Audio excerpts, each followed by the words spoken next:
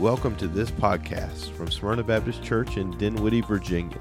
Smyrna Baptist exists to make disciples for the glory of Jesus Christ, and our prayer is that this podcast will be used to the same end. We hope that you find this content to be meaningful and helpful as you journey on with Christ in the coming days. Point to Ponder, March 4th, Genesis chapter 1 and verse 28. I am sure that you know by now that we were created to bring glory to God through worship and obedience. I am so grateful that since Christ lived a perfect life and died on the cross to make atonement for our sins, we no longer must go to a temple with unsuspecting animals to be offered as a sacrifice for our sins. I am thankful that we are now called to offer our very lives as living sacrifices to God, Romans chapter 12 and verse 1. It is not about animals being killed on an altar anymore. It is about us, having been redeemed, living our lives in obedience to the one who died for us for his glory and honor. We honor him best with life surrendered to his lordship. It was God's plan all along that his people populate the earth so that together we can make much of our Creator. As we do this, he blesses us richly with his presence and his love. Church family, when God created Adam and Eve and gave them the mandate to fill the earth, have dominion over it, and to establish a people who would know God and honor him with faithfulness, obedience, and love, he revealed his plan for his people from then until the second coming of Christ. What we will continue to see on our journey through Genesis and the Old Testament is that this plan was never surrendered. The various covenants that we will observe throughout Genesis will reveal to us God's commitment to this original commission, which was first revealed to us in Genesis chapter 1 and 28, where it is written, "And God blessed them and said to them, Be fruitful and multiply, and fill the earth and subdue it, and have dominion over." Now, let us see the renewal of this commission to Noah after the flood. The first thing you should notice is the repeating of the commission to Noah verbatim in Genesis 9:1. The blessing of God upon Noah and his sons is immediately followed by the same mandate given to Adam. Be fruitful and multiply is the commission of God for Noah to become a people for God. Noah is to serve in the role that Adam first served in. He is to lead his family to have dominion over the rest of creation on God's behalf. The commission is repeated in verse 7, which is then followed by the establishment of the covenant that God makes with Noah. The point that I want you to ponder and meditate upon today is the fact that God did not change the original plan to create a people who would honor and obey him, and in so doing extend his glory to the ends of the earth.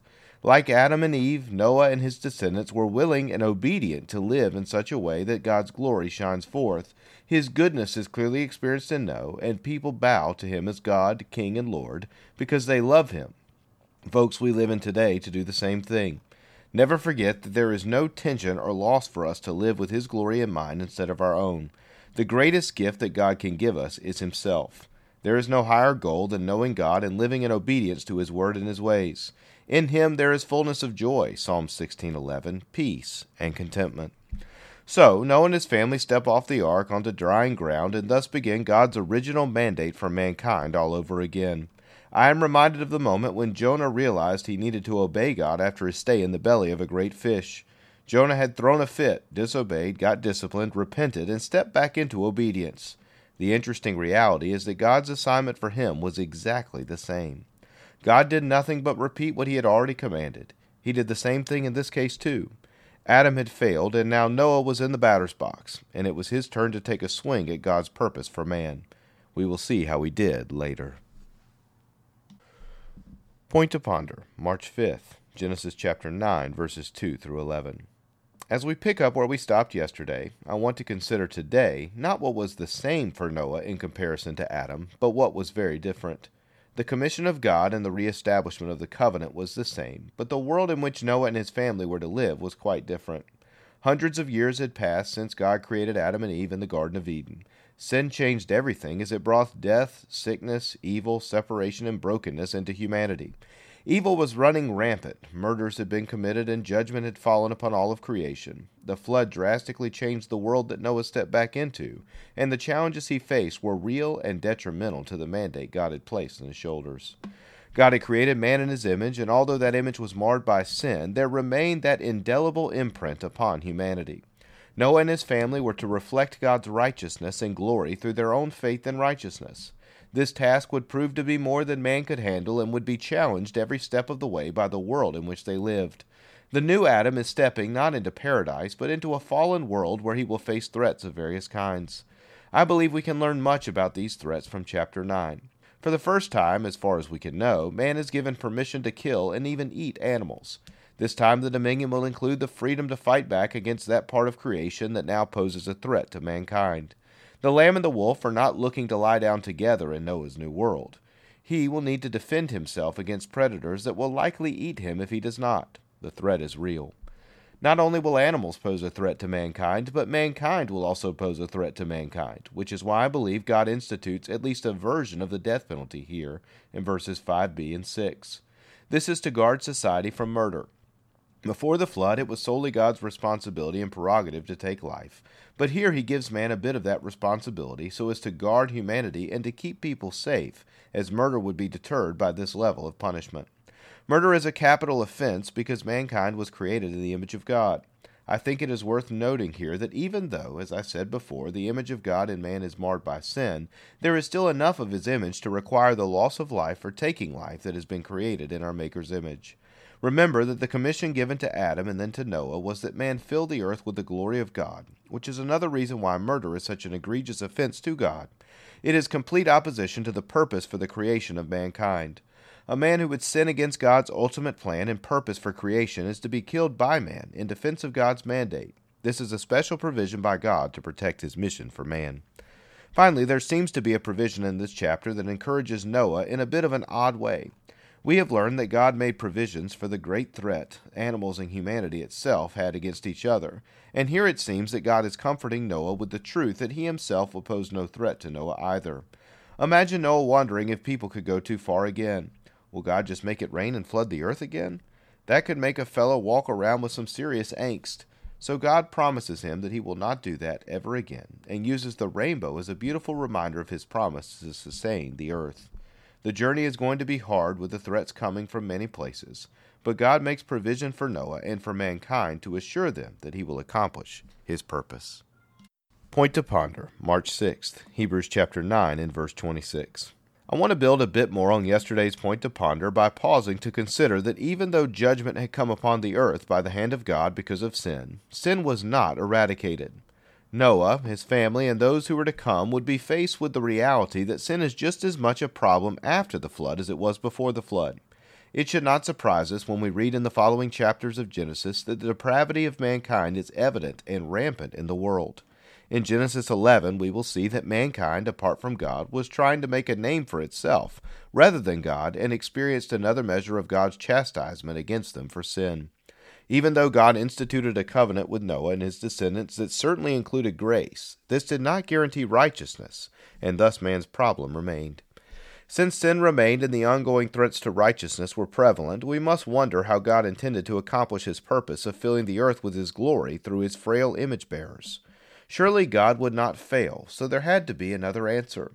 It helps us to always keep in mind the Christotelic nature of the Old Testament. That is just a fancy word that means that the Old Testament points to Jesus. Like a telescope, it brings him into view. The New Testament is Christocentric, which means that it centers on Jesus. He is clearly in view in the New, while he is pointed to in the Old. How does that fit into our chapter for this week? If we look at what Peter wrote in his second letter, we find that he understood, and we should too, that the flood was a foreshadowing of the final judgment that is to come. This does not mean that the flood was not real judgment in space and time as recorded in Genesis 7 and 8. We too can learn from 1 Peter 3:20-21 that the ark is a foreshadowing of the final salvation that believers find in Christ. From Matthew 24:37, we see that once again the days of Noah are mentioned as typical of what it would be like when Christ came in judgment again. My point here is that when we think about the world in which Noah stepped into off the ark, and the obvious presence of sin and depravity that would continue to plague mankind, we must consider the truth that God had a plan for a greater salvation and deliverer for his people in the future. We know that God still hated sin, and that no remedy was revealed just yet.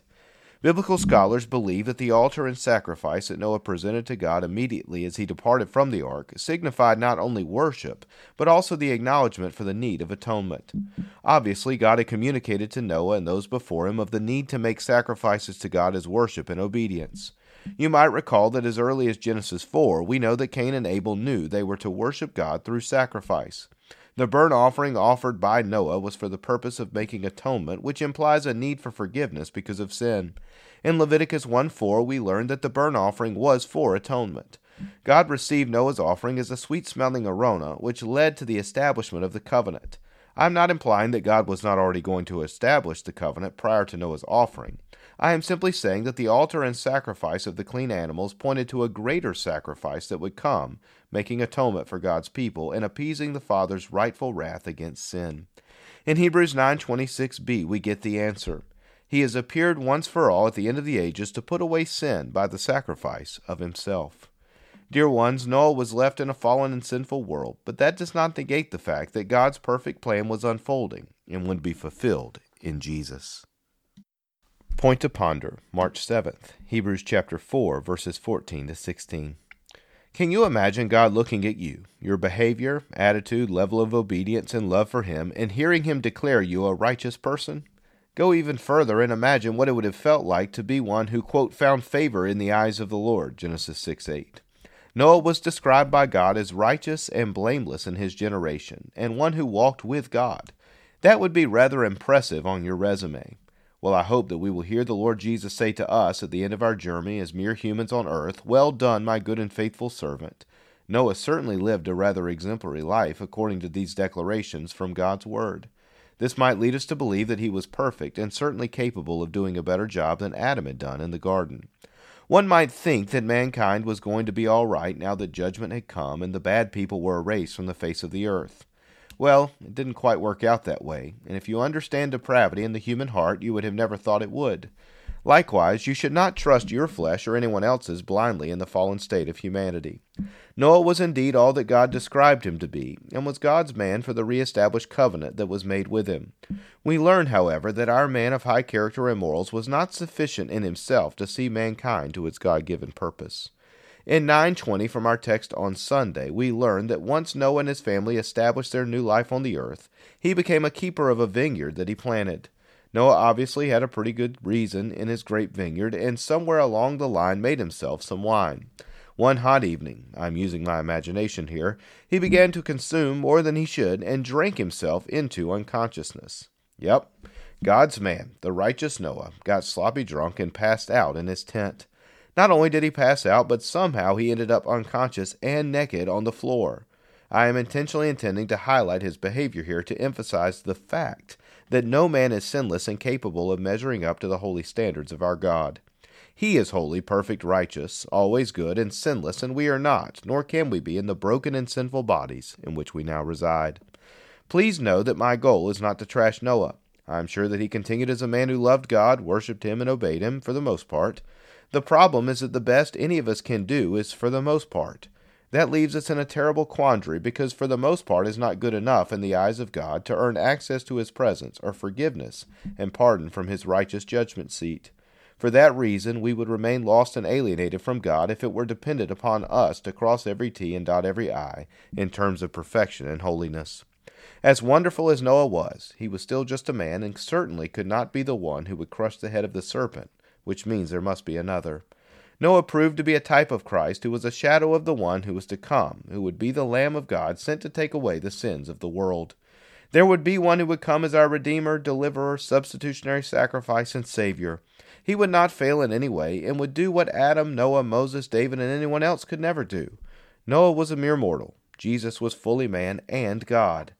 Our King defeated sin, death, the grave, and the evil one, and imputed benefits of His victory to us.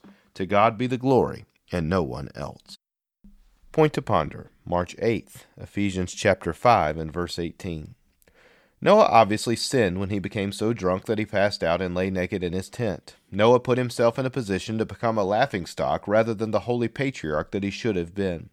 We should always remember that we put ourselves in vulnerable places with high likelihood that in a drunk, impaired mindset we are likely to make poor choices, leading to sin, embarrassment, and poor examples for those around us. Many poor decisions have been made under the influence of alcohol rather than the Spirit. Examples and applications are plentiful throughout the Bible, and certainly God has placed this story here for our edification and warning. Think for a moment how Jesus spoke of the woman who placed the 2 coins in the offering plate even though she was poor. He spoke of her, and it is recorded in the Bible for all to read and remember, of her faithfulness forever. Likewise, God chose to include this sad moment in Noah's life for us as well. Be careful how you live. You never know for what you may be remembered. I want you to understand today that as parents, we should always be mindful of the lessons we are teaching or modeling for our children, and that they are, without question, impacted by the way we live our lives. Having said that, it is sad that Noah's drunkenness put his son Ham in the circumstance to see his father in such a light. Proverbs 20 and verse 7 has always been a favorite of mine. It says, "The righteous who walk in integrity, blessed are his children after him." That has served as motivation through the years for me to try to be godly in the eyes of my children. God knows I have not always been, but I have tried. Now it is painfully clear as well that this incident involving Noah's intoxication served to reveal the condition of his son Ham's heart. We need not doubt that he was already of the nature to make fun of his father's momentary failure, rather than do all he could to preserve his good dad's character and reputation.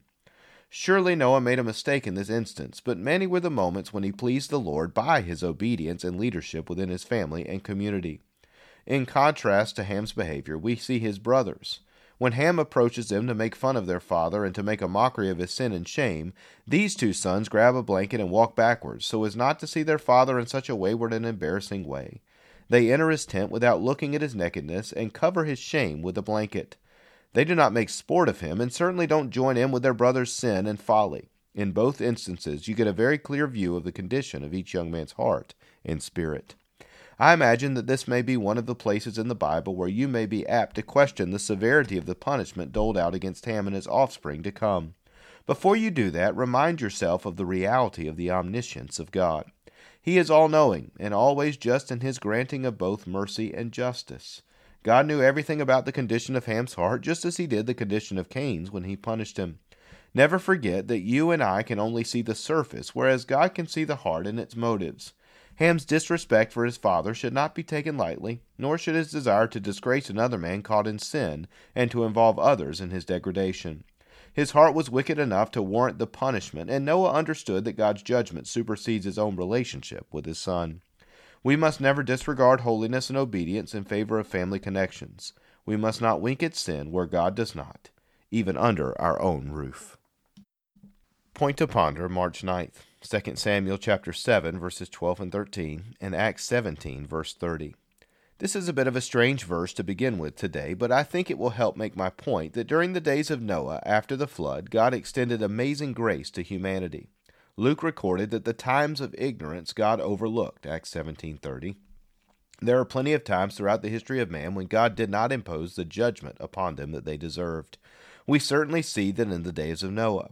I hope it will encourage your hearts as you ponder just how patient and compassionate God is to us all in our frailties, weaknesses, and even our sin. This is demonstrated clearly in the death of his own Son on the cross to atone for our sins. Learn to hold everything else in your life up against the backdrop of the cross to maintain your clarity in his dealings with you. All the way back in Genesis 6:8, we read that Noah found favor in the eyes of the Lord. Folks, that's grace. When Noah lay naked and drunk in his tent, God extended grace to him as well. God said in Genesis 8:21 that he knew the intentions of a man's heart as evil from his youth. Rather than judgment, he extends grace and established a system for atonement. God knew that the sinners that stepped off the ark would create more sinners to walk on the earth. Again, he extended grace. Man is sinful, but God is gracious. We hope that you will see the patience of God and the grace of God extended throughout the cycles of humanity's failures to carry out God's plan for his creation. The passage for today tells us that the times of ignorance have passed, and it is now time to repent and follow Jesus. Sometimes I have wondered why God even bothered with procreation after the flood. He already knew the depths to which humanity could fall, and he knew that they would again. Maybe it would have been easier, cleaner, holier if we didn't bother with people. But we must remember that mixed in with the mess, there would be blessings and joys and wonder that we could not know without peace. I think about the joys of watching my children and now grandchildren serve the Lord and grow up right in front of me. They are a huge part of the grace and blessings that God has given me. The pain is worth the tremendous privilege and happiness of sharing life with them and other precious saints of God along the way. Then, of course, there is the beautiful and precious promises that God is working out a perfect plan in the midst of current chaos, just as he always has. It is through procreation that eventually one of David's offspring will have a kingdom that God will establish forever, 2 Samuel 7:12 and 13. I find great solace in the fact that when the world seems chaotic, there is a tremendous peace in knowing that God is calmly and purposefully unfolding His perfect plan. Adam was failing, and God already had the Lamb in place. Humanity was spiraling into sin, and God already had the proto-evangelium worked out. Israel was disobedient, Solomon was worldly and lustful, the future kings were evil, and yet God was moving history towards Jesus. He was patient, compassionate, and gracious for so long as the creation rejected their Creator and sought other lovers. His love never grew cold. His commitment to His purpose and plan and His establishment of a people that would someday be never waned. He did not panic, and He did not worry.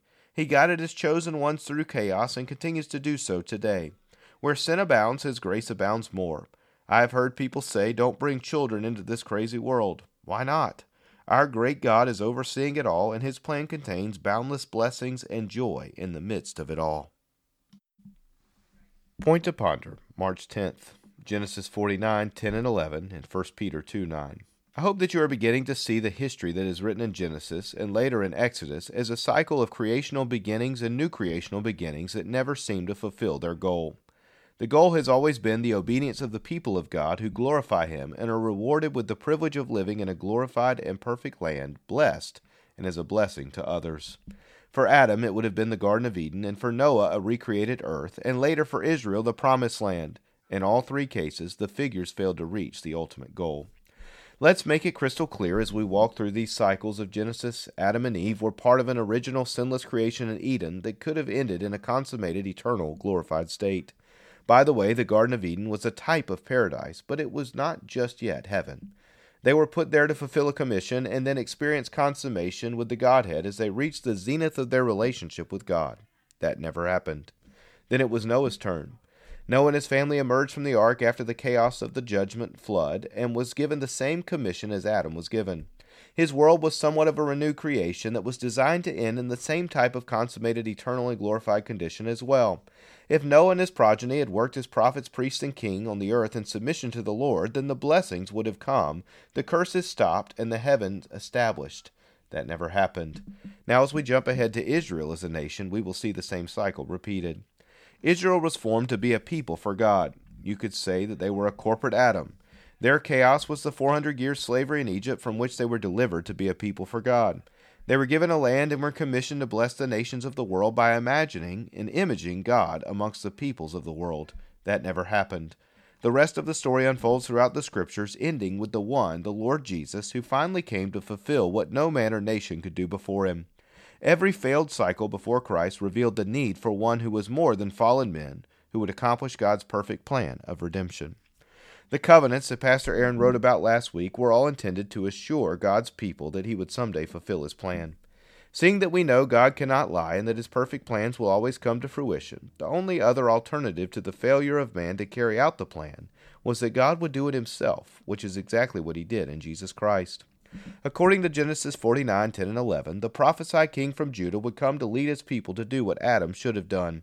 It is quite thrilling as you read the Bible now with this beautiful thread of redemption in mind. Someday, dear ones, we will reach the fulfillment of the original mandate, dating all the way back to the Garden of Eden, as we sit down at the marriage supper of the Lamb, where our relationship with God will finally be consummated, and all will be as it should be, and should have been all along. Jesus has come, and He will come again. We are busy now trying to, by the power of the Spirit, live as kingdom people. We have been endowed with the Spirit, we have the whole counsel of God's Word, and we have the Son as our advocate in heaven, as we have the Spirit with us here on earth, 1 Peter 2:9. God has given us all that we need to image Him well as we bless others. We need Jesus as much as anyone throughout history, but we must remember that we have Him. Let us do our part to carry out God's commission as prophets, priests, and kings, as ambassadors for our Savior here on earth, until He returns.